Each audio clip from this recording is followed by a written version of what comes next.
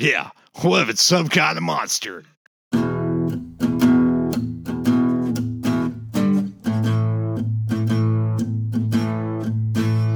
Hey, what's up? I'm Todd. Oh, French vanilla, Rocky Road, chocolate peanut butter cookie dough. Jim is here. Jim is here. That's right. It's Every Playlist Tells a Story.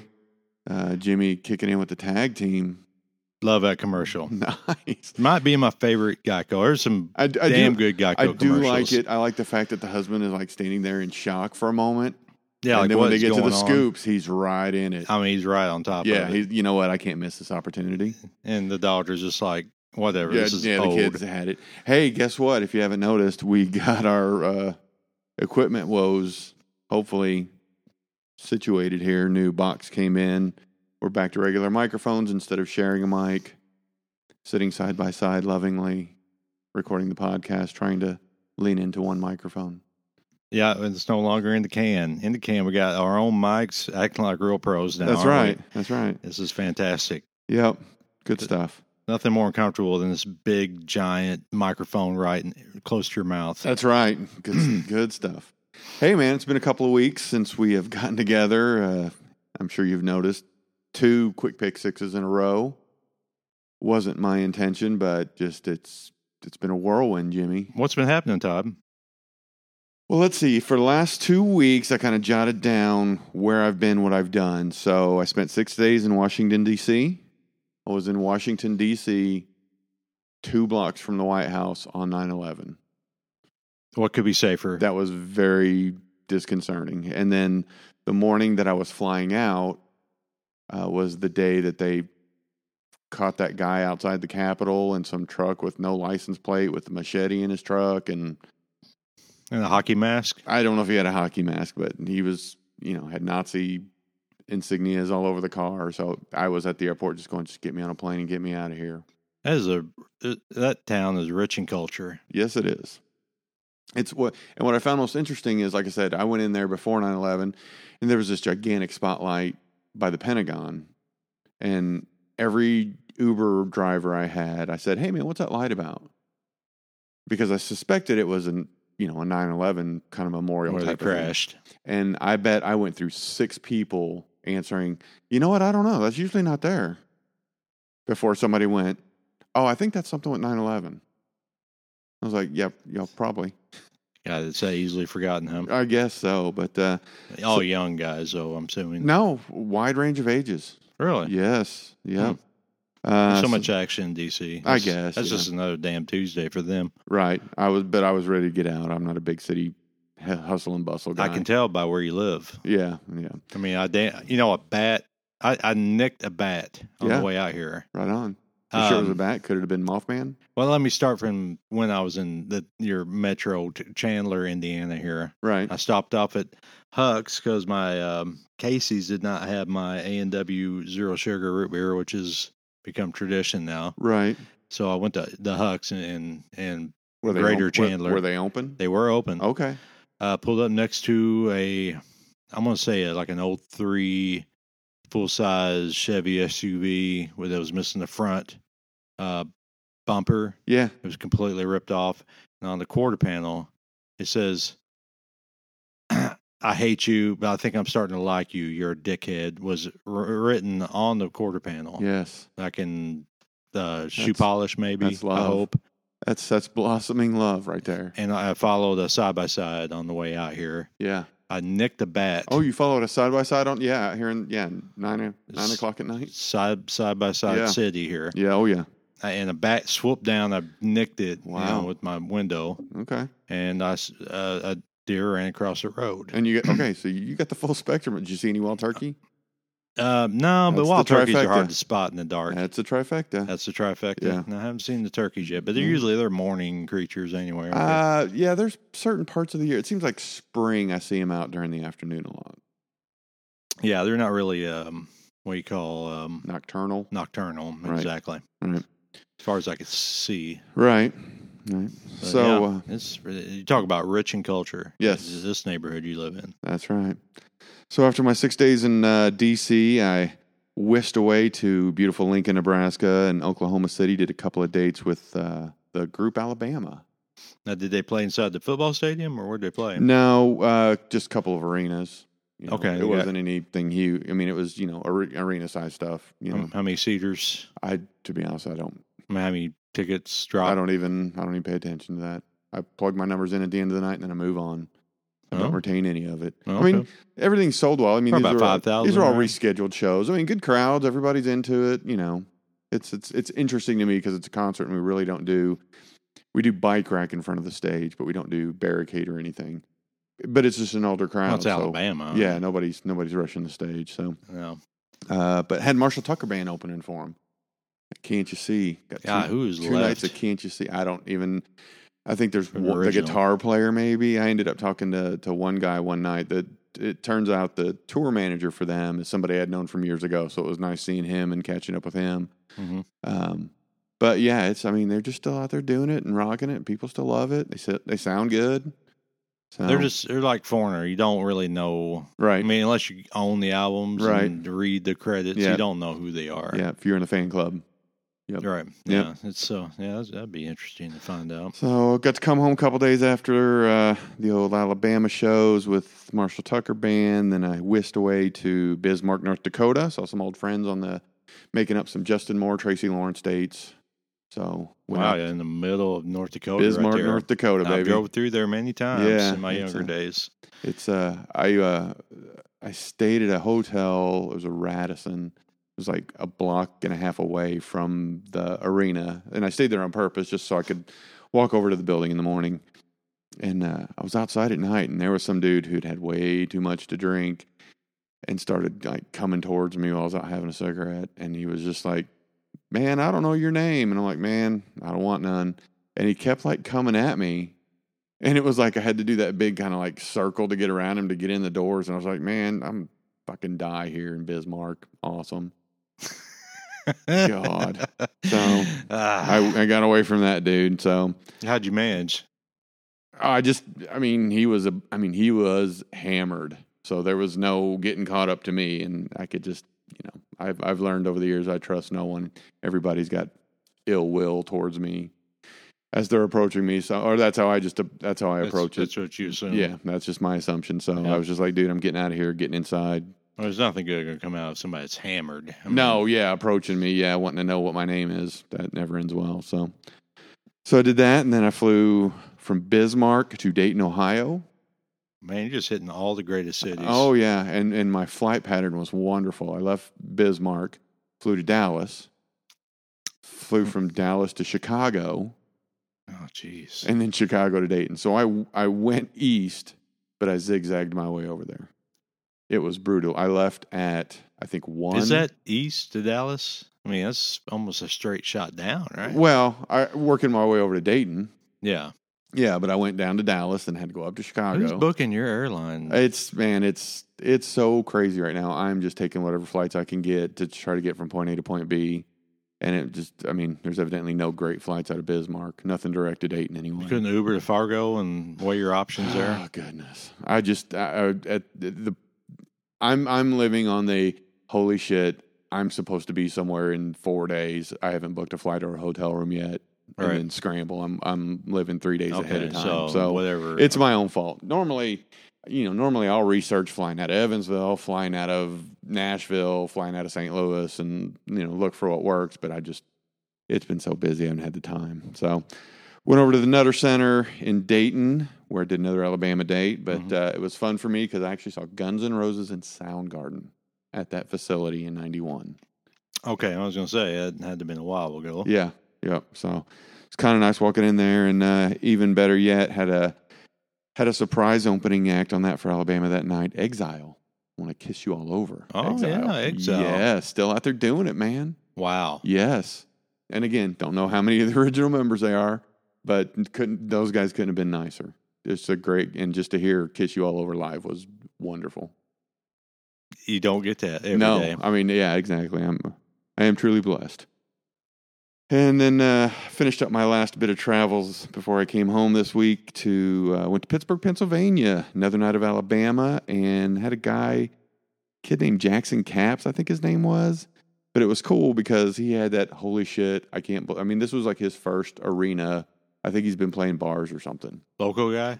I think he's out of Nashville, drove his F-150 up, had his band, and it was just kind of somebody, his manager knew somebody or something. So it was kind of, hey, we need somebody. Let's put this kid on it.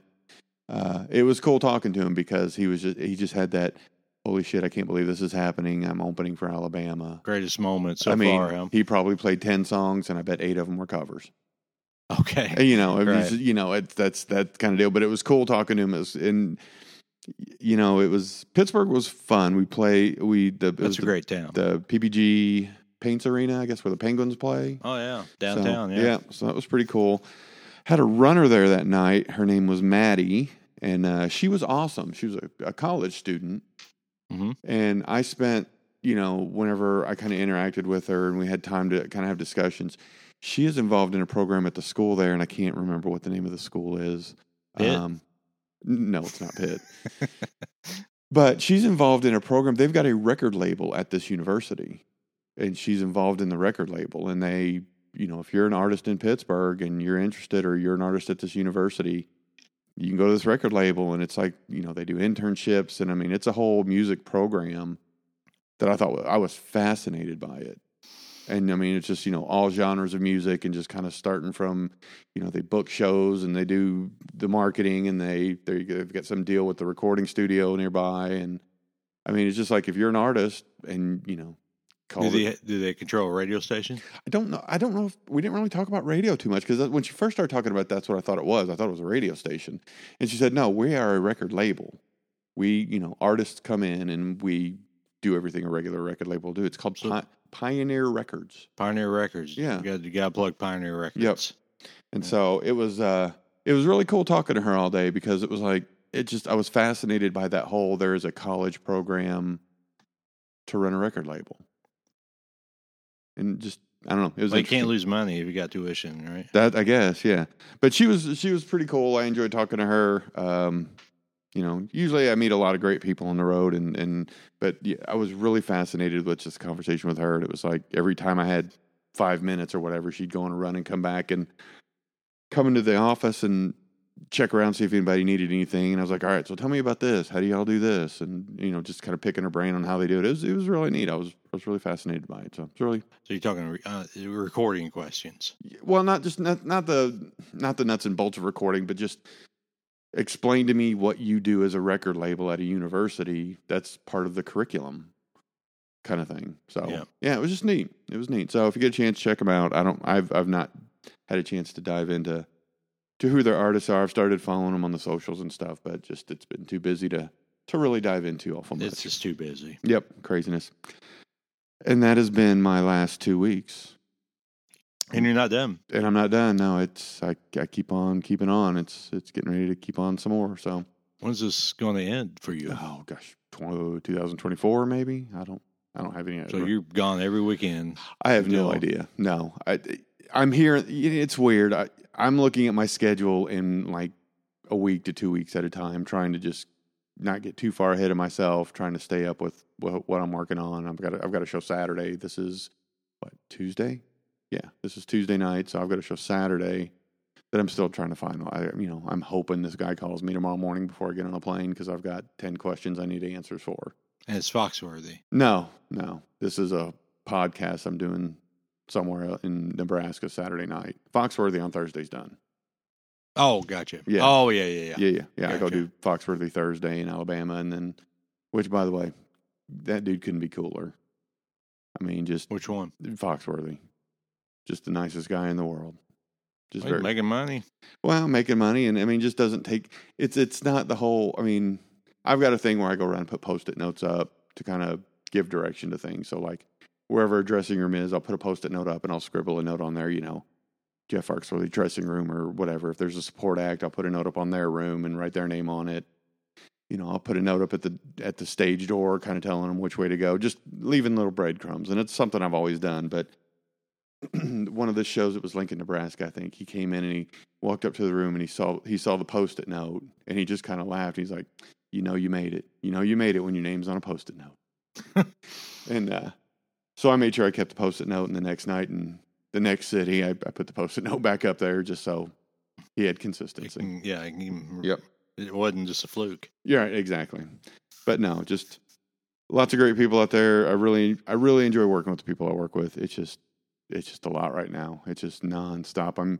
I'm used to a little bit of breathing space, and it's, everybody else in the department is crazy busy too. So just lots of shows going on right there. Is that unusual for you guys? Even when it was busy. Well, it's a little COVID? unusual. I mean, I think during COVID, my company bought a bunch of dates, bought a bunch of tours, bought a bunch of shows. So we've got all this new traffic, plus like the Justin Moore thing. It's a postponement. Some of these Alabama dates are postponements from so last it's a lot year. Of makeup. So it's just a big hodgepodge of trying to get everything made up that needed to be made up, plus put stuff out that for the people that are wanting to get out and do shows. So it's a little unusual. I mean, if this is a 10, what we're at now, I would say the norm is maybe a 7. Okay. So yeah, it's definitely amped up, and we're just cruising around doing the best we can. So, but enough about my crazy what's going on with my work. Well, we're blowing through all those canceled events too. Yeah. I mean, we were supposed to have Lauren Daigle the day after the state shut down. Mm-hmm. And we just had her last weekend. Mm-hmm. Interesting that there was about a 75% show on the paid tickets. That's what's interesting on not necessarily these last shows I did, but just kind of across the board, what I'm seeing, it seems like there's a 70% return, and I don't know. I suspect that there's a portion of people that forgot they had tickets or forgot the new date. Oh, absolutely. I suspect there's a portion of people that are concerned about going to something. But should have got a refund, right? But yes, it's that 70 to 75% return seems to be the magic number kind of across all genres across the board. Yeah, you're not the only one it's to say weird. that. Yeah, so it's kind of bizarre that that's the number, but that seems to be it. And then the only other thing, I got 2 more quick things. 50-year-old records, September 24th, 1971, T-Rex, Electric Warrior. His big move away from folk rock and toward the glam rock sound and look contains that Bang-A-Gong, Get It On. Get It On, yeah. It's a great song. Mambo Son is on that one. Yeah. I had that cassette. I played that quite a bit. That's a good record, man. Yeah, it's a solid record. Yeah, it's very solid. I always love playing it. We had a guest, I don't know, it's probably been a couple of months now, Butch, the guy that played guitar during the entire podcast. I love playing that for him because it just annoys him like no other. Oh, he didn't care for it. Well, he's, he comes from the Hendrix, the heavy guitar, bluesy, AC/DC, and T-Rex is not that at all. Yeah. It's just, And I would put it on just to watch him squirm because it's just like, the guitars are just so simple. Oh, yeah. And it's all about melody and, and not really harmony. It's more melodic. It's not technical at all. Yep. And it's a little hippie-ish, it's a little too light for him. Gotcha. But I think those songs on that album are great. It's a great record, absolutely. Last thing I got, we're slowly creeping into scary movie season, which excites me. October 1st. We're in October. By the time this airs, it'll be October. What have you watched so far for the season? Today I watched Ouija movie. Now, is that the first Ouija or the Origins of Evil? No, this was the first one. And the Origins of Evil, I think, is a lot better. Yeah. It's one of those I just put it on while I was doing stuff. Okay. I didn't really sit and pay attention. And then maybe a week. That one's a little more teen. It seemed like scare. from what I was glancing at it seemed like it was. Origins of Evil is a little more like, Insidious kind of on that level. The Insidious movies are good. I like those. The James Wan movies. Yep. I watched Halloween the other night going to bed. It was the Rob Zombie one. Put that on to go to sleep too. Yeah, I seen that once, and it just seemed like a running theme with him. Like everything's Manson family style. Yeah. Home. Let's just push it. Yeah. Instead of just getting Kentucky Fried Chicken, they're pouring blood on top of the chicken. Yep. Yep. I could be wrong. But he always seems to have the same kind of. Well, he always has his wife, right? Sherry Moon's in all of them, and he always had. Oh God, who's the other actor? What was his? He's in all the movies Sid too. Something. Sid Haug, Haug, yeah. I can't say the old man because he's dead now. Right. Oh Jesus, that's going to escape me. Keep going. I got nothing else. You got nothing else? That's all I got, dude. I'm trying to think of his damn name. I got it written down here somewhere. All right. I was doing some. Oh. I was thinking about it myself. Jeff Daniel Phillips. Jeff Daniel Phillips. Yeah, Okay. he's in every Rob Zombie movie that I've seen. All right. But I mean, he doesn't seem to break away from his comfort zone of actors. Right. Yeah. Yeah. Now we'll get into that a little bit because the topic I got's appropriate for it. Oh, very good. Yeah. What do you got, Jimmy? Oh, I was trying to think of something trivial. And I pulled up. I saw a fan poll of the top five favorite double albums of all time. Okay. Double albums. Double albums. Right. Yeah. So I wanted to see if you can guess any of these top five. And top 5 double albums of all time. Yeah, I think you could probably. I got faith you can get at least 3 of them. I'm going to open with Frampton Comes Alive. Is that a double album? Well, these are studio albums. I'm talking studio albums. Oh, okay. Yeah. So I'm going to go Pink Floyd The Wall. That's number 1. Really? Right on. Yep. I'm going to go, even though it's not a true double album in the traditional sense. It's got to be double album. But does it count if they can't? I mean, Use Your Illusion 1 and 2, it's Guns N' Roses. Number 5. I mean, it was 2 that was more marketing. Records. That was a marketing. If you're going to buy, you could buy one or buy 2, or you everybody could buy bought both of them. You know, well, sure, yeah. They were cashing in on that. Yeah, exactly. That's why I didn't buy it. Oh, taking a stand. I took a stand. Okay. I have my moments with records that I say, no, this is not right. Right. And that was one of them. Okay.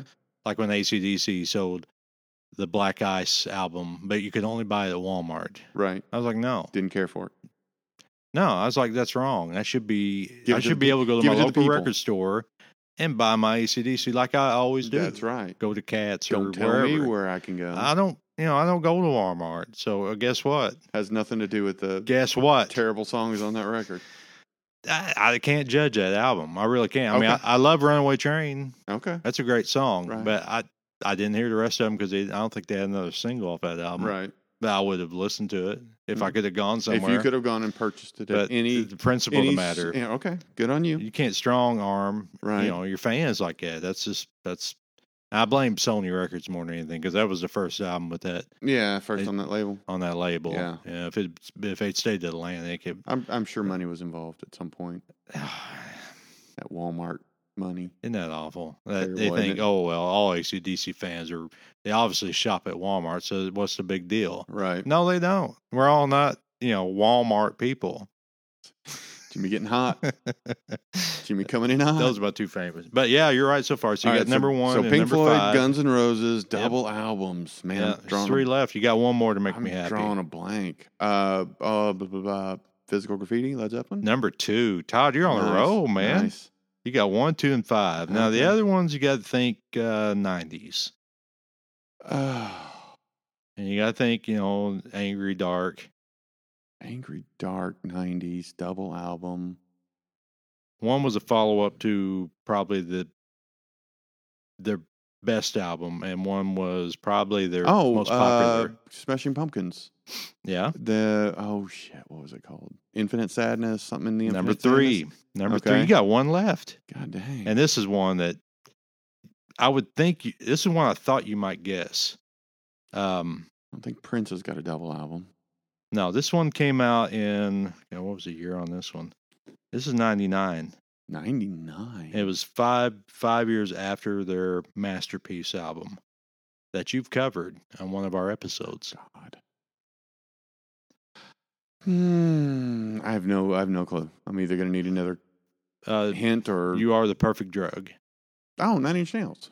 You all right? Yeah. You named the... double record 9 Inch Nails. Oh, I don't know. The Fragile. Fragile's a double record? That's what they're saying. I don't remember that.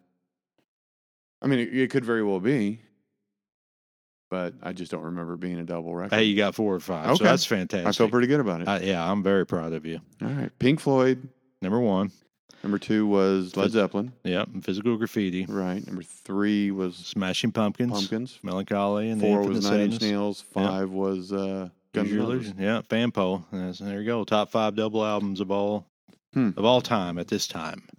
Right. It's a popularity vote. Oh, I did see an article, and I've saved it, but I guess Rolling Stones updated their 500 songs of all time list as of recently. Got more current. I guess hip hop so. Yeah, and stuff. I guess I saw the article. I bookmarked it. Said I'll go back to it when I get a chance, and I've just not done it yet. But I thought that was interesting. That I think it said after 17 years they've updated their list. Well, Salt and Pepper Pusha got pushed out. I hope not, because The top that is 100. strong. Come on, Salt and Pepper. Top 5. It should be in the top 500. But somebody had to be pushed out. For somebody If to it's get not, in. I'm writing a strongly worded letter. I like to know who left. I'd like to know who got pushed out. Yeah, I would like to see that. Yeah. All right. What else you got? Anything? That's there's a lot of stuff. I mean, like it's September 28th, the day of recording. I saw the remaining members of Pantera talked about their gig in Russia in '91, 40-year anniversary. Okay. It was Pantera, a local band, EST, I think, the Black Crowes, AC/DC was the headliner, and somebody else was there. I think maybe Metallica. Might have been Metallica. Okay. But it was huge, like a million people. Right, And big old Russian rock fest. Yeah, 20,000 policemen or former, USSR whatever, soldiers. Yeah, and they just described the day, and they were the opening act. They came on at 11 o'clock, played 4 songs. You can't beat that 11 o'clock spot. 20 minutes. It was before Cowboys from Hell came out, I think. Wow, or maybe glam rock Pantera. Well, Cowboys of Hell should have been out by then, right? September of 99? 91. Oh, 91. Yeah. Yeah, should right. Yeah, right around that time. I think. But they were the opening act, 4 songs. Sure. But they talked about how you were talking about what's his face in Pittsburgh. Yeah, that was their moment. Yeah, that's awesome. Yeah, they weren't saying no to anything. And Yeah, they said, well, we could use it in Russia. Well, yeah, sure, we're going. Right. Yeah. We'll play anywhere, anytime. Yeah, and to be told you're playing some big festival with the heavy hitters of rock and roll. I mean, shit. How do you say no? Yeah, so they were talking about that. I thought that was a pretty cool 40-year anniversary there. Very cool. Yeah, that's it. All right. Well, I'm going to jump into my song here. All right. And we've talked about this band a bunch. And quite honestly, I fully expected you to do this band before I did. But the song came on, and it's a very non-traditional song for the band. It's AC/DC's Ride On. Very non-traditional. But a great song. And that's the problem with AC/DC. But for me, it's definitely top 5. Definitely top. This song is great. And I've talked to people before that have never even heard this song. Have no idea this song even exists. Yeah, I've had conversations. Have you never heard Ride On? Dude, we have to listen to it right now. Because it's so out of the norm for an AC/DC song. Yeah. I mean, it's just a slow, bluesy, beautiful. Yeah, and very personal. Yes. I mean, it's almost like I don't know, like a song like Folsom Prison Blues, right. Johnny Cash. I mean, it's like you think the way Johnny sings that song is like he must have really shot somebody in Reno just to watch him die. Sure, yeah. And Bonds is like you're just like that's his life because it just sounds so personal. Yes, that's what's great about it. And this song has kind of become my, I guess I'm going to call it mantra for all my travels lately. And not so much of the content of the song, but it's just like when I'm down and I'm just like I'm tired and I'm like, what the hell am I doing? I just gotta ride on, man. And this has kind of become my song for the last month. One of these days, yeah, I'm gonna change my evil ways. That's right. Ride On, originally from the Dirty Deeds Done Dirt Cheap record, third album released in 1976 as an Australian release. Dirty Deeds Done Dirt Cheap not released in the United States until 1981. That's right. More than a year after Bond's death. Yeah, they decided to dust it off after Back in Black was such a huge hit. Right, yeah. They wanted to ride that wave of success. And I do believe this song's also made an appearance on the 1986 Who Made Who AC/DC record. Great soundtrack. Which serves as the soundtrack for the Stephen King movie Maximum Overdrive. And the movie, you're right. The soundtrack is an A+. That's about, just kind of digging into it a little bit. AC/DC, Stephen King's favorite band. Yeah. Yep. Yeah, he sought them out to do the soundtrack. Maximum Overdrive. The movie was his only directorial effort. It was nominated for a Golden Raspberry Award for worst director, being Stephen King, and worst actor, won Emilio Estevez. Yeah, the movie was.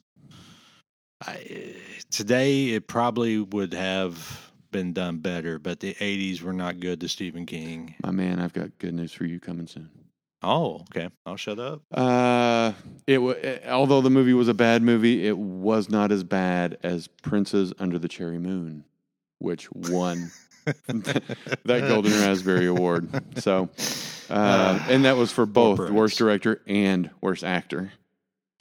It's said that Mr. King disowned the film, describing it as a moron movie, and considered it a learning experience after which he intended to never direct again. So, wow. Gave it a shot, didn't work out, not doing that again.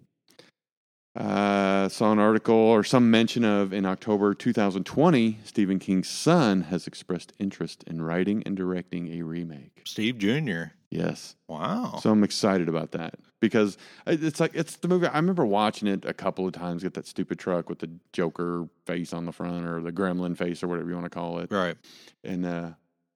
And I was just talking about the movies, Halloween movies a minute ago, and usually there's some weekend where one of the channels has like a Sunday full of Stephen King stuff, and usually you get, all the greatest hits. Carrie's usually on, Cujo's probably in there, Christine's on. I'm trying to think what else. What will be your? Now there's a lot of awful Stephen King. There's movies. a ton of them, but here's what I'm there getting are some at. good ones. I don't know if I have a favorite one, but I'm thinking this year I'm going to try to go through all the Stephen King movies this year. I think this might be the year because there's several of them I don't think I've ever seen. What's the one with Christopher Walken? Oh, Dead Zone. Dead Zone. Never That's seen a great it. one. Yeah, great I've one. never seen it. That's a good one. So I think this is the year. That's a good wintertime one. Yeah. So I'm gonna dig into a list. I think this is the year I'm gonna try to just knock out every Stephen King movie, including Maximum Overdrive. My favorite Stephen King movie. Here we go. Is, and I could watch this any time of year. Stand By Me. That's a good one. It's a good one. That's a good one. But the one I could watch any time of year is Silver Bullet. Oh, Silver Bullet's great. That is just, I just love Gary Busey. Gary Busey, yeah. Yeah. Fantastic. What if it's some kind of monster? That's awesome. The moon wasn't even up. He just doubts these kids to the end, to that wolf. Right. Well, I ain't gonna give it away, but he doubted those kids all along. And Gary Busey is just fantastic. Oh, he's wonderful. I love him in DC Cab, but it was just subtle enough. It's sort of like if a werewolf invaded Mayberry, right? Because it's not so much Busey, but it's everybody in the town. Yeah, it just had like a Mayberry feel to it, and they're having to deal with a werewolf. I'm an idiot. Favorite Stephen King got to be The Shining. Got to be The Shining. Well, the problem with that he is hates the movie Stanley Kubrick's because vision. it's more of a Kubrick movie. Yes, I know. It doesn't really follow the book. But I love the story. If you love The Shining, tell me. There is a great YouTube, and I think I mentioned it last Halloween. Oh, you were talking about is it the theory of Wendy's the problem? Wendy is in her mental problems. Okay. And Kubrick plays off of he subtly in the movie puts in where the when she's hallucinating what's happening. Right. Like he puts in evidence of when that's happening. Okay. And it's just brilliant fan theory. And speaking of it, we've also talked in the past about that movie Ready Player One. And there's a great sequence in there that refers to The Shining. Have you seen that yet? No, I've been told to watch it. Oh, you absolutely have to watch it. Okay. It's wonderful. Okay. All right, so back to Stephen King and AC/DC. Stephen King actually convinced the band to let him do the soundtrack. He put the song Ain't No Fun Waiting Around to Be a Millionaire on a record player. Yeah. Sang it to the band word for word to prove how much of a fan he was of them. And that's what got him the gig. I'll be damned. Never knew that. That's How cool. about that? That's pretty cool shit, man. That's a lot of words to that. Oh, yeah. That's a great one, too. Let's see. Back to Ride On. It is, of course, a song from the Bon Scott years, not the typical AC/DC song. We talked about slow blues, almost ballad-like. And for some reason, when I hear the song start in my head, I also go to Night Prowler. because it's kind of got that slow bluesy tempo to it. Yeah, that's one of the other ones. The song Ride On was covered by a French band called Trust in 1979 after they supported AC/DC on tour. Bon actually jammed the song with the band in London on February 13th, 1980, 6 days before his death, at the Scorpion Sound Studios. Scorpion Sound Studios, also a place where Queen recorded parts for the Night at the Opera album, including the lead vocals on the Bohemian Rhapsody song. Nice. So, little history there. Yeah. AC/DC, according to the internet, AC/DC has only ever played this song live one time. I can believe that because it's not a Brian Johnson level. Right. In 2001, near Paris, during the Stiff Upper Lip tour, the band came out after their traditional encore, dressed as football or soccer players wearing soccer jerseys. Yeah. And played the song. And it wasn't necessarily mentioned as a tribute, but it's said to they have been playing, or they played it as a tribute to the memory of John Lee Hooker, who had died the day before. Okay. I'm going to recommend you do not go to YouTube and watch this video. Because as you stated, this is not a Brian Johnson level song. Yep. I got through the first line of the first verse and was like, nope, I'm done. It's kind of like why I don't like going to funerals. I don't like seeing how they are now. I like remembering how they were when they were alive. Okay. You know what I'm saying? Yeah. And that's kind of how the song is with me. He got through the first line of that first verse and I was like, nope. Gotta do the Riddler. Done. Red light nightmare. Yeah. No, it doesn't have that bluesy Bon Scott swagger. And then another interesting fact, which I don't know that it even matters, but I wrote it down. Wikipedia also listed it as one of the few songs that drummer Phil Rudd at the time uses a ride cymbal. Not a big fan of the ride cymbal, I guess, but the ride cymbal. A ride cymbal. A ride cymbal. Yep, RIDE don't know symbol. by name what that is. It's a specific symbol, and I guess he doesn't use it very often, but he does on this song. Okay. Wikipedia found it important to let me know that. Okay. This song is frequently cited as one of AC/DC's best songs. And like I mentioned earlier, I definitely top 5, if not top 3 for me. I adore this song. It's a great song. It's on an island by itself. Yeah, but it's hard for me to compare that to anything. No, yeah, it's hard to compare to anything else in their catalog. Agreed, but it's just because it's so different and it's so good. Oh God, so good. You have to be in a certain mood, though. No, I can listen to it anytime. Really? Oh God, it's a great song. Great song. Ultimate Classic Rock lists it as number 9 on their top 10 Bon Scott AC/DC songs. Let's run down the list here. Okay. Starting at number 10, Shot Down in Flames. You can pick any 10 You're songs. shaking your head. You're right. Yeah. Number 9, Ride On. Number 8, Hell Ain't a Bad Place to Be. Good one. 7 was The Jack. Strong. 6, Let There Be Rock. Can't go wrong. 5, TNT. 4, Whole Lotta Rosie. Classic. 3 is It's a Long Way to the Top If You Want to Rock and Roll. Number 2 was Dirty Deeds Done Dirt Cheap. Can you guess what the number 1 Bon Scott AC/DC song was? They'll pick Highway to Hell. Yes, Highway to Hell. But they don't. Rolling Stone magazine had it listed number 5 as AC/DC songs. 10 was Let There Be Rock. Shoot to Thrill came in at number 9. This was more of the entire catalog, not just the Bon Scott years. Okay, gotcha. Yeah. So Shoot to Thrill 9, Hell's Bells 8. It's a Long Way to the Top came in at number 7. Highway to Hell came in at number 6. Ride On comes in at number 5 on a Rolling Stone list. Whole Lotta Rosie at 4. You Shook Me All Night Long at number 3. Thunderstruck number 2. And can you guess what number 1 is? Back in Black. There you go. Right On. And in an article by The Guardian from 2014, Ride On is in a 3-way tie for the best AC/DC song with If You Want Blood, You Got It and Kicked in the Teeth. That's why I haven't done an AC/DC song. It's hard to pick one. You just can't pick one. No, we're going to have to do a quick pick 75 and just do every AC/DC song and we're why they're great. March Madness. We're gonna do a Bon Scott section. Bon Scott on one side, Brian Johnson the other. When you mentioned last March, you had an idea for next year. That popped in my head and I dread it. I'm dreading it. Nah. Okay. I already know what my number 1 Bon Scott is. All right. There's just no song. No ifs, ands, or buts about it. Yeah, there's nothing that's going to ever top this song. God, it's so hard to pick just one though. It not for me. He's got so much personality in each song. They're all great. Yeah. They're all great. I can't. The only one I don't like of Bon Scott was off the High Voltage Australian version, the High Voltage album. Right. Yeah, it's got the dog pissing on Yep. the generator. It's called, I think it's just called Love Song. Yeah. Oh, Gene. That's terrible. That's terrible. Yeah. And I saw interviews or articles talking about, AC/DC was just talking about like the record label kind of forced him in. Right. Yeah. They had doing to that. kind of twisted the arm. We need a radio friendly love song kind of thing. So they threw that together. Yeah. It's terrible. That's the one Bon Scott song. Yeah. I did, but the rest of them, fine. You can pick any one of them. Yep.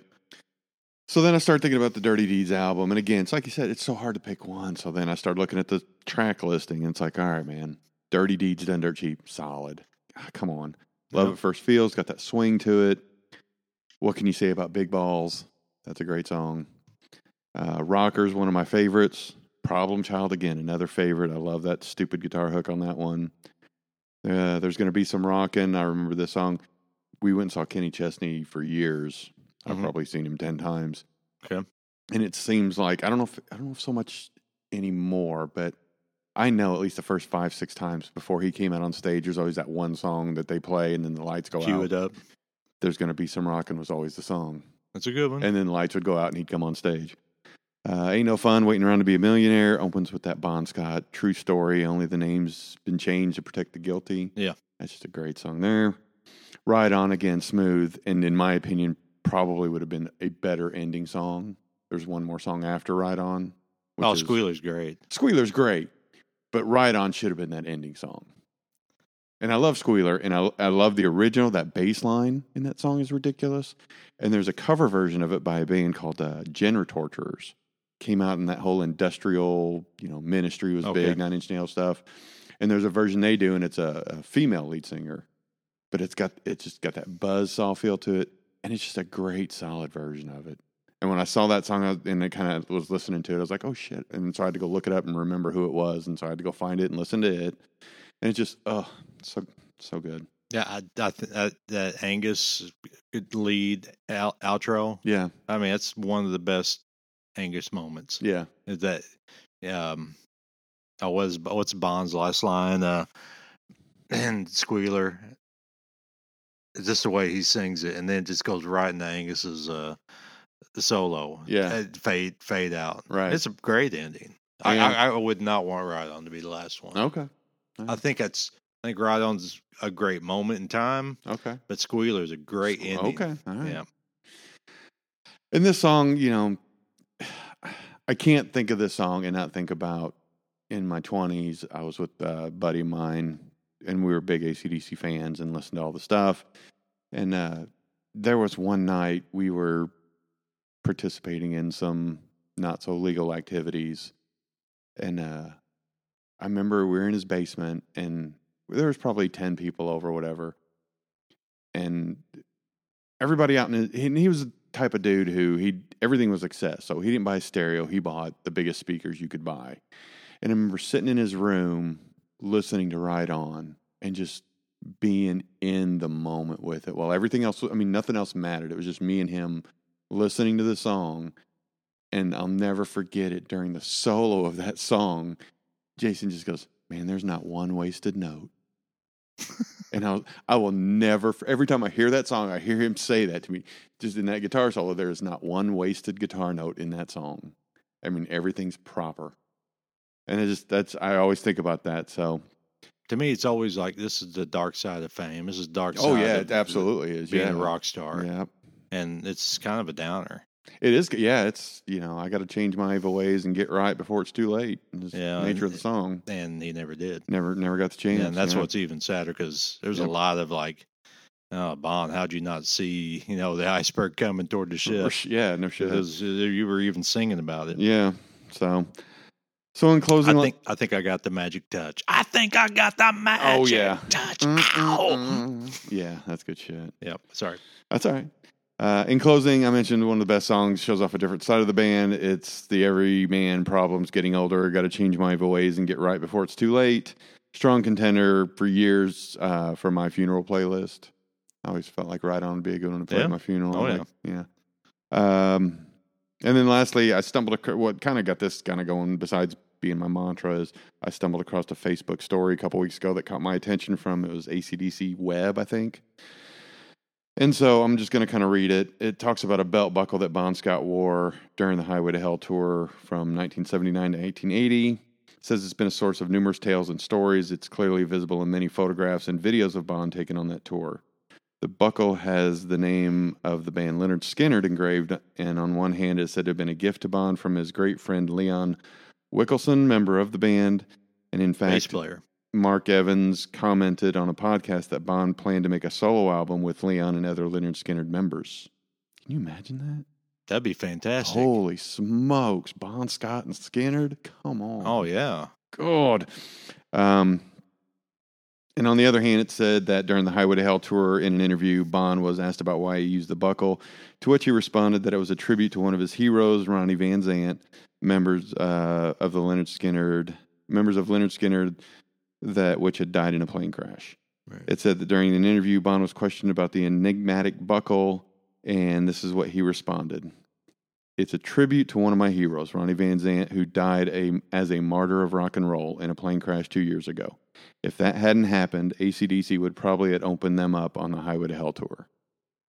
Man, that's a dream matchup. I never even imagined Skynyrd opening up for AC/DC. Come on. Well, in Europe, we're talking. I don't care. Because they weren't big in America. No, but I don't care where, but still. Do you know who, now, when AC/DC toured the United States in 79, they opened. And when they came to Evansville, they opened for a particular band. Okay. Do you know who that band is? 79? The Highway to Hell tour. They were the opening act. I don't know. For Molly Hatchet. Oh, shit. Yeah. Badass. My brother went to that. He told me all. He even got pictures. Oh. He took pictures of Bon Scott on stage. Right. And he said after AC/DC finished, like the crowd, about half the crowd cleared out. Yeah. They weren't there to see Molly Hatchet. They were there to see AC/DC. Went to go get ice cream. Yeah, exactly. Nice. Exactly. At the Coliseum. I think it was supposed to be a massacre, but it rained that night. Oh, so a relocation. Well, you know how in the paper they used to have like those little squares in the entertainment section of the bands, promoting future shows. My sister kept that cutout of that newspaper of that night. Really? Yeah, Molly Hatchet was special guest AC/DC. That's cool. Massacre Music Theater. Yeah, it still got the original. I gave it to her though. It was when we were clearing out Mom and Dad's house. Right. That's pretty cool. Yeah, but Yeah. AC/DC's been in my family a long time. Oh yeah, roots run deep. Mm-hmm. They were near house. Mm-hmm. Yeah. So if you're a fan of AC/DC and you're not familiar with the Ride On, definitely give it a listen. If you are a fan of AC/DC and you know Ride On, listen to it again. Definitely worth it. Yeah, there's something special about the Bon Scott stuff. I mean, Yes. the Brian Johnson stuff is great. It's been a long time. Kind of like the Stones. I mean, the Stones have not had a big hit in a long time, but their back catalog's so awesome that they can just go the rest of until they drop dead. Yep. Which they slowly are, unfortunately. Yeah, no kidding. That's what I got, man. Okay, well, I'll get into mine. It's October, Todd. October 1st. Time to go into Halloween mode. That's right. I was trying to think last year.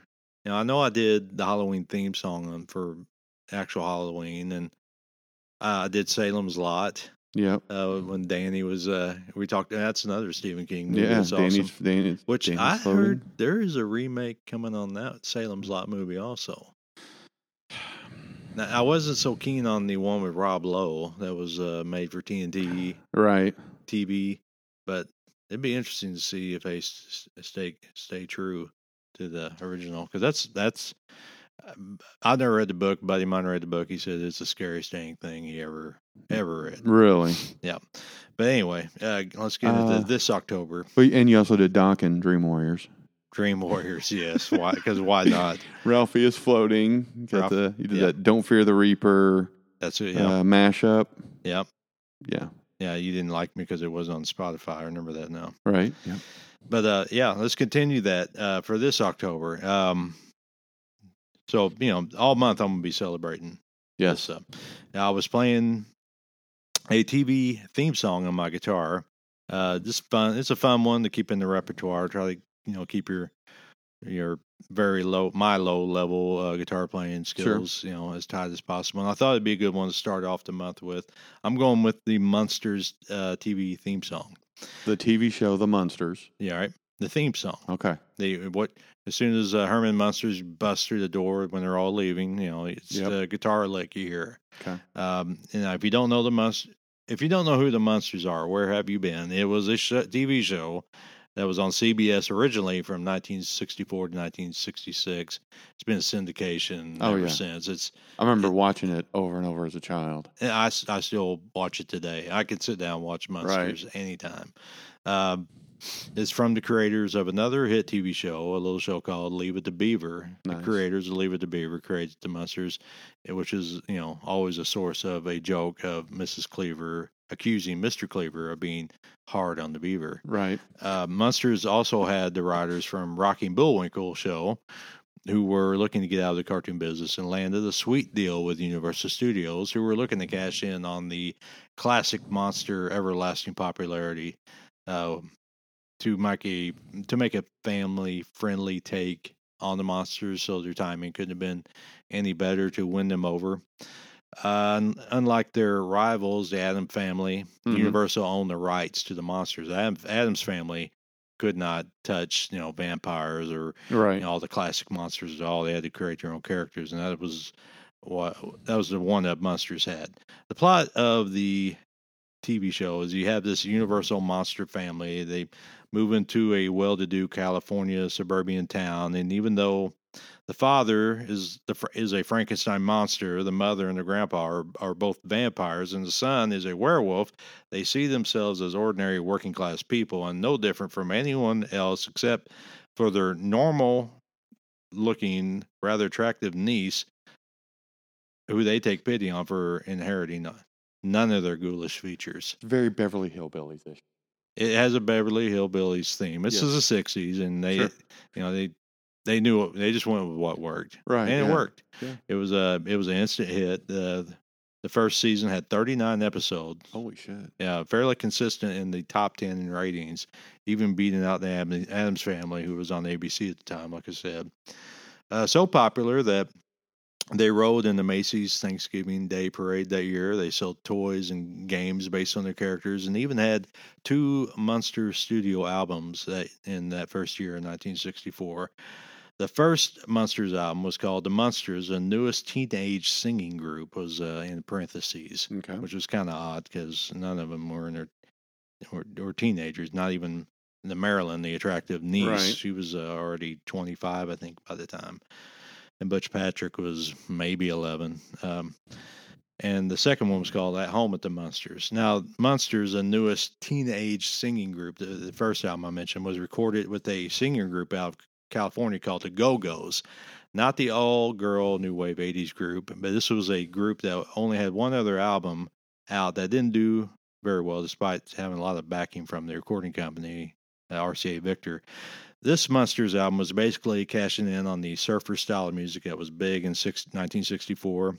One interesting note was the backing band for this vocal group was the famous Wrecking Crew that played on the albums for bands like the Beach Boys, Simon and Garfunkel, Sonny and Cher, the Carpenters, John Denver, etc. Right. This is so you're talking. You had Glenn Campbell on guitar, right. Rhinestone Cowboys and Southern Nights, and you had Leon Russell on keyboard, who was famous for he co-wrote Delta Lady with Joe Cocker, looking like Leon Russell. There's nobody that looks like Leon Russell. There's not. No, he's one of a kind, and he played with George Harrison in his Bangladesh benefit concert. Leon Russell, I didn't know this. He even plays piano on Boris Pickett's famous. He did the Mash. He did the Monster Mash. Shit. That piano you hear, that's Leon Russell. And speaking of Monster Mash, yeah, it's officially Halloween. You know how I judge Halloween season? It's official when I go around the corner at the grocery store and I see Count Chocula and Boo Berry and all those Halloween themed cereals on the shelves. That's when I know it's Halloween season. And this year, Frankenberry. Frankenberry's another one. Special treat this year. 50-year anniversary. They've got something called the Monster Mash that's got all of them mixed together. Got a box upstairs. It's not that great. So but the idea of it's wonderful. they threw all 4 of them in together. And there's a 5th. There's a mummy one that wasn't out very long at all. That's made a comeback to get it in this Monster Mash thing. But is the wolf one? There was a wolf There's one. a wolf one. There's a mummy. There's Count Chocula, Frankenberry. They mixed Count Chocolate with Blueberry? It's all in there, man. Ugh. Yeah, it's not Blueberries great. and chocolate? It's not great, dude. I'm not gonna lie. What the? I bought it for nostalgia. No, you got to eat those separate. I love Count Chocolate. And See, I I'm a love blueberry guy. I'm a but blueberry guy. I don't like Count Chocula. You don't like Count Chocolate? Nope. Oh, that's my number 1. Yeah, well, Frankenberry be a third. And that Frankenberry's- wolf one was just awful. I don't even remember. I don't remember the wolf or the Well, mummy it didn't one. last long because it sucked. No, yeah, right. It was, I don't know what flavor it was. It was nasty. Some That's wolf all. droppings. I was 7 years old and I knew it was nasty.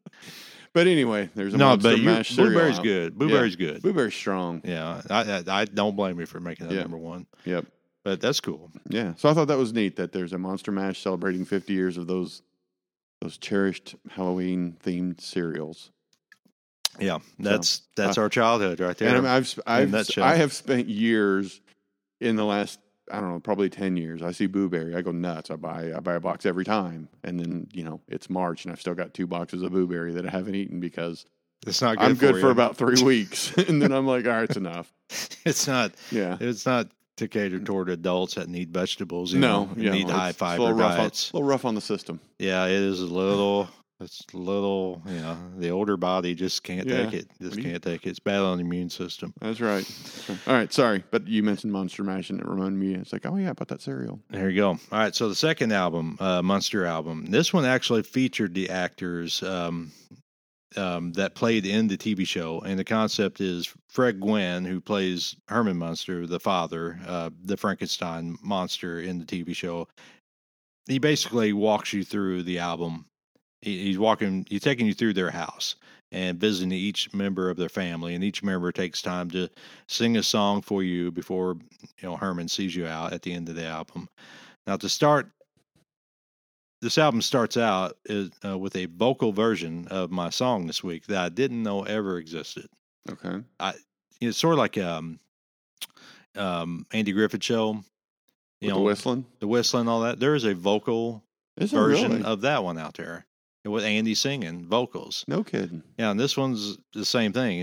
When you are walking down the street and behind you there's no one in view, but you hear mysterious feet at night, then the monsters are following you. It sounds very, very. It's a bunch of kids singing. I know, but It's a kid's album. The way you sing it sounds very Oompa Loompa-ish song-like from Willy Wonka. Well, that guitar lick, is very, I can see Oompa Loompa because, it has that kind of beat to it. Gotcha. But, I love that controversy of that album, or that movie, too. We talked about that. Yep. How it was all pre-planned for Charlie to win. It's conspiracy. It's conspiracy. Anyway. What was the guy in there? He's giving him the heads up?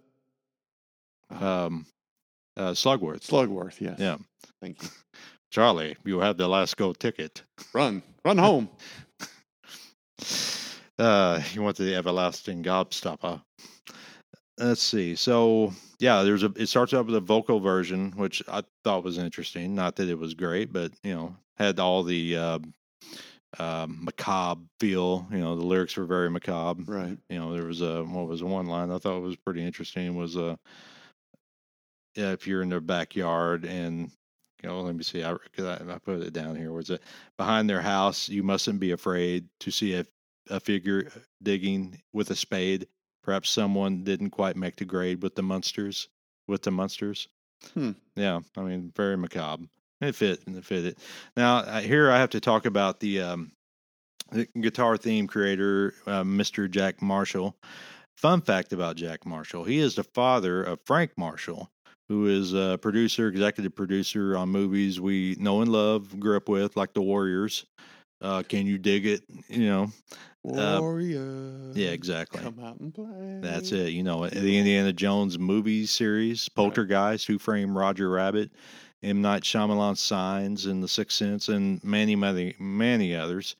Gary's son, Jack's son, Frank, is also married to a lady that single-handedly destroyed the Star Wars franchise with that awful, in my opinion, awful Last Jedi movie, Miss Kathleen Kennedy. Probably the most hated person in the Star Wars YouTube universe. Okay. We talked about how this is the worst movie come out Right. the last decade. Absolutely hate it. She had Luke Skywalker drinking blue milk out of an alien creature's teddy. The hero of Star Wars drinking blue milk out of I can get into. I can spend an hour talking about how demeaning they did Luke in The Last Jedi. But back to Jack Marshall, creator of our song this week. Jack Marshall made his bones as one of the top producers for Capitol Records in the 50s and 60s, being a great guitarist. He also had an ear for song arranging. Probably his most successful arrangement is one of Todd's favorite Peggy Lee classics, You Give Me Fever. Fever's a great song. Now, I'm thinking, didn't you have a version of that on like a mixed CD? I don't think it was a Peggy Lee version. Yeah, at some point I did. I can't remember. I remember you who playing was, it for me. That's a great song. I mean, it though. wasn't Madonna's version. No, it wasn't. It was the Madonna. somebody else. Yeah, It was That's good. just- It's probably it's just better than Peggy Lee's. it's so simple and so seductive.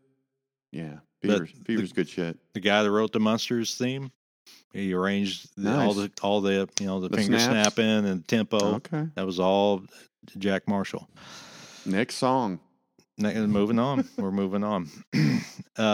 Jack Marshall composed the theme and all the incidental music for the Munsters, and the Munsters. He also did all the music for what was basically their farewell TV movie, Munsters Go Home.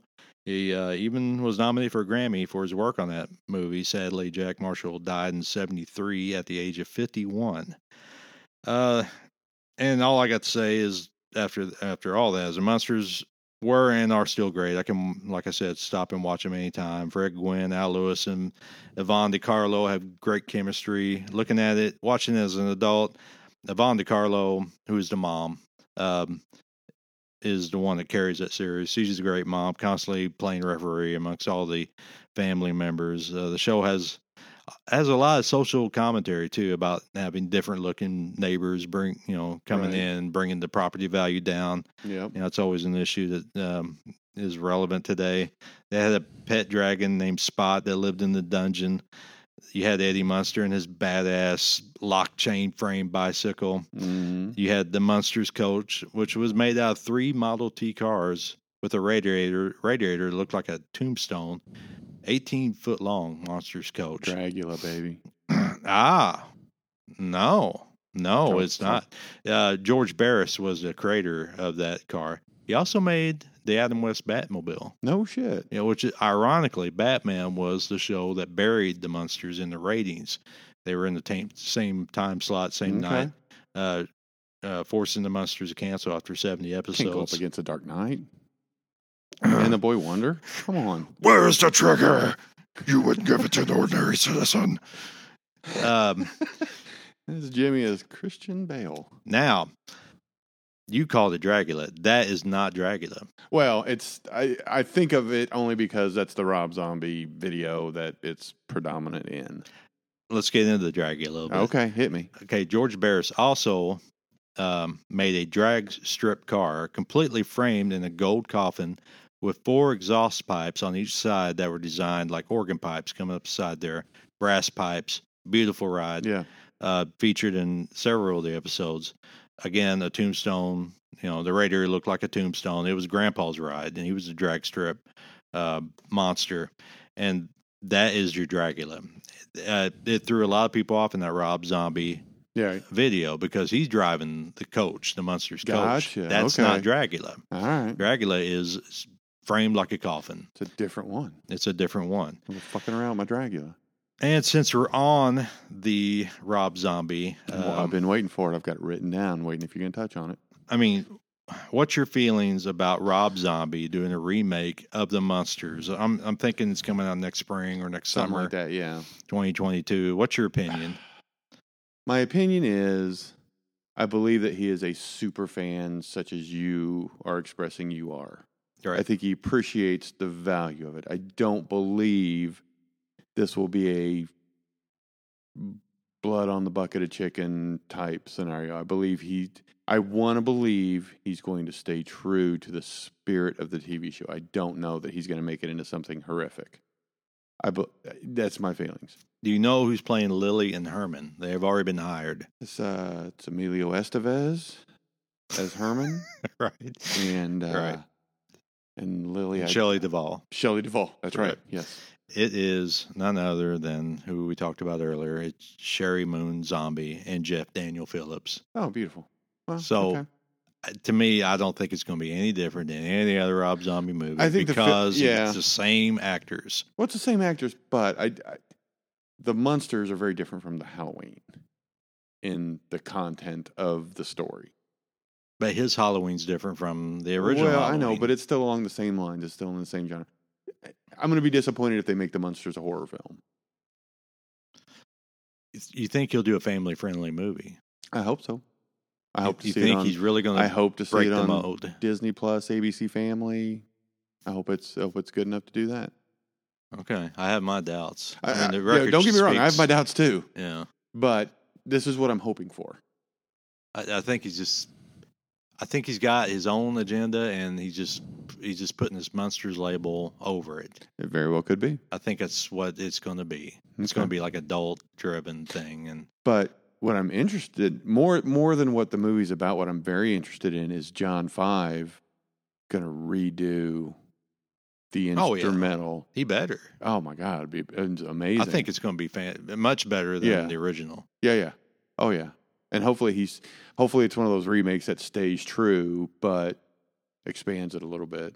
Oh yeah. You know, I don't want it to go crazy too far off the rails, but yeah, it'll be amazing. Yeah, it's like an extended version. Yeah. That's just all and it's out all John rocked 5. out. Yeah, not so much. It's still got the surf vibe to it, but a whole lot more rock to it. Yeah. Beautiful.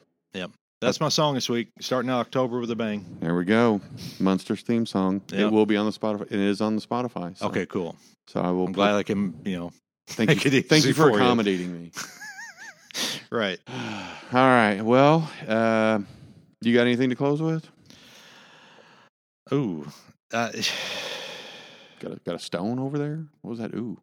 You look like you're in pain. I was, we had so much conversation. I'm guessing,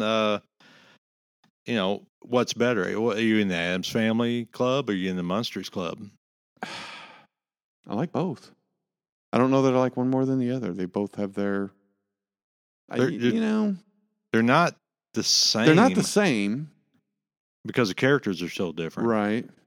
I mean, I watched a lot of both growing up. Yeah, same here. It's so hard to, It seems like I'd watched can't more, select. only because it seemed like Adam Sandler here around these parts. Adam Sandler was on more than the Monsters, right. but you can watch Monsters all the time. And I'm gonna say Leave It to Beaver. I watched a shit ton of Leave It to Beaver. Right, Right. Yeah, Eddie, Eddie Haskell. You were an Eddie. You look like an Eddie Haskell And fan. Eddie Haskell. Jackass. All right. So yeah, if you feel so inclined, shoot us an email at everyplaylisttells-a-story@gmail.com and let us know who rules, Adam's Family or And what's your Munsters. favorite AC/DC song? And what's If your you- favorite one? AC? What's yeah. your one and only? If you Island, Desert Island AC/DC throw out the song. rest of them. You only got one song. God, see, I can't, and as much as I love Right On, I can't say that it's my one. I could tell you my number one. You want to hear it? I really do. It's a long way top. You want to rock and roll? It's a good one. The bagpipes. Yeah, it's a good one. It's Unique. I went through puberty. Right. It kicked me into puberty But see, and just, when I heard that song. and I think, okay, that's a great song. But then I mentioned it. Ain't no fun waiting around to be a millionaire. They're all great. God, so good. But if I had to pick one, that's the one. Ooh. It'll always be that This one. March Madness thing is going to be a problem. I'm telling you right now. You just got to go You with thought how you feel. you that thought day. I was stressing out over Zeppelin stuff. This one's going to be tough. Yeah, and I got to remember to give you the brackets before. Yeah, you got to hit me up because we got to start we got to start somewhere in the maybe 32 song range or something. Whittle it down to there. I know one that would be easy. I'll put Love Song up against Highway to Hell or something. Sure, yeah. So Thank you. We'll get that one out of the way. Okay, we'll knock that one out. All right. Now you're going to be pissed when Love Song gets up to like Final Four. I'll be like, you're just. Now you're just messing with me. Now you're just, you're drinking too much NyQuil. There you go. All right. So in closing, subscribe, like, rate, leave a comment in your local listening platform if it allows. Like I said, songs will be on the Spotify playlist. There will be a link in the show notes. And I don't know if you can support the Munsters, and I'm sure AC/DC's got enough money, but, feel so inclined, buy something, put a little money in their pocket. They're all over YouTube. Just spend the month of October watching the Munsters. Exactly. Getting that Halloween vibe. There you go. And then, you know what? If there's did we talk about favorite Stephen King movies? Did you mention that one? No. Yeah. That's another one, man. Give us another Stephen. I should have typed that in. That's right. Yeah. Yeah, I picked Silver Bullet. Yeah. You picked The Shining. I like The Shining, but man, I like the most recent version of It too. The 2-parter. Big fan of that. You got to pick one, Todd. I can't right now. It's too much. Let me think on it. Let me sleep on it. All right.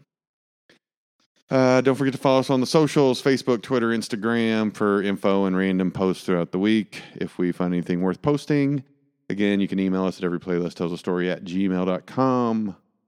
And as always, love more than you hate. Yeah. What if it's some kind of monster? Love it. Thanks, y'all. Bye.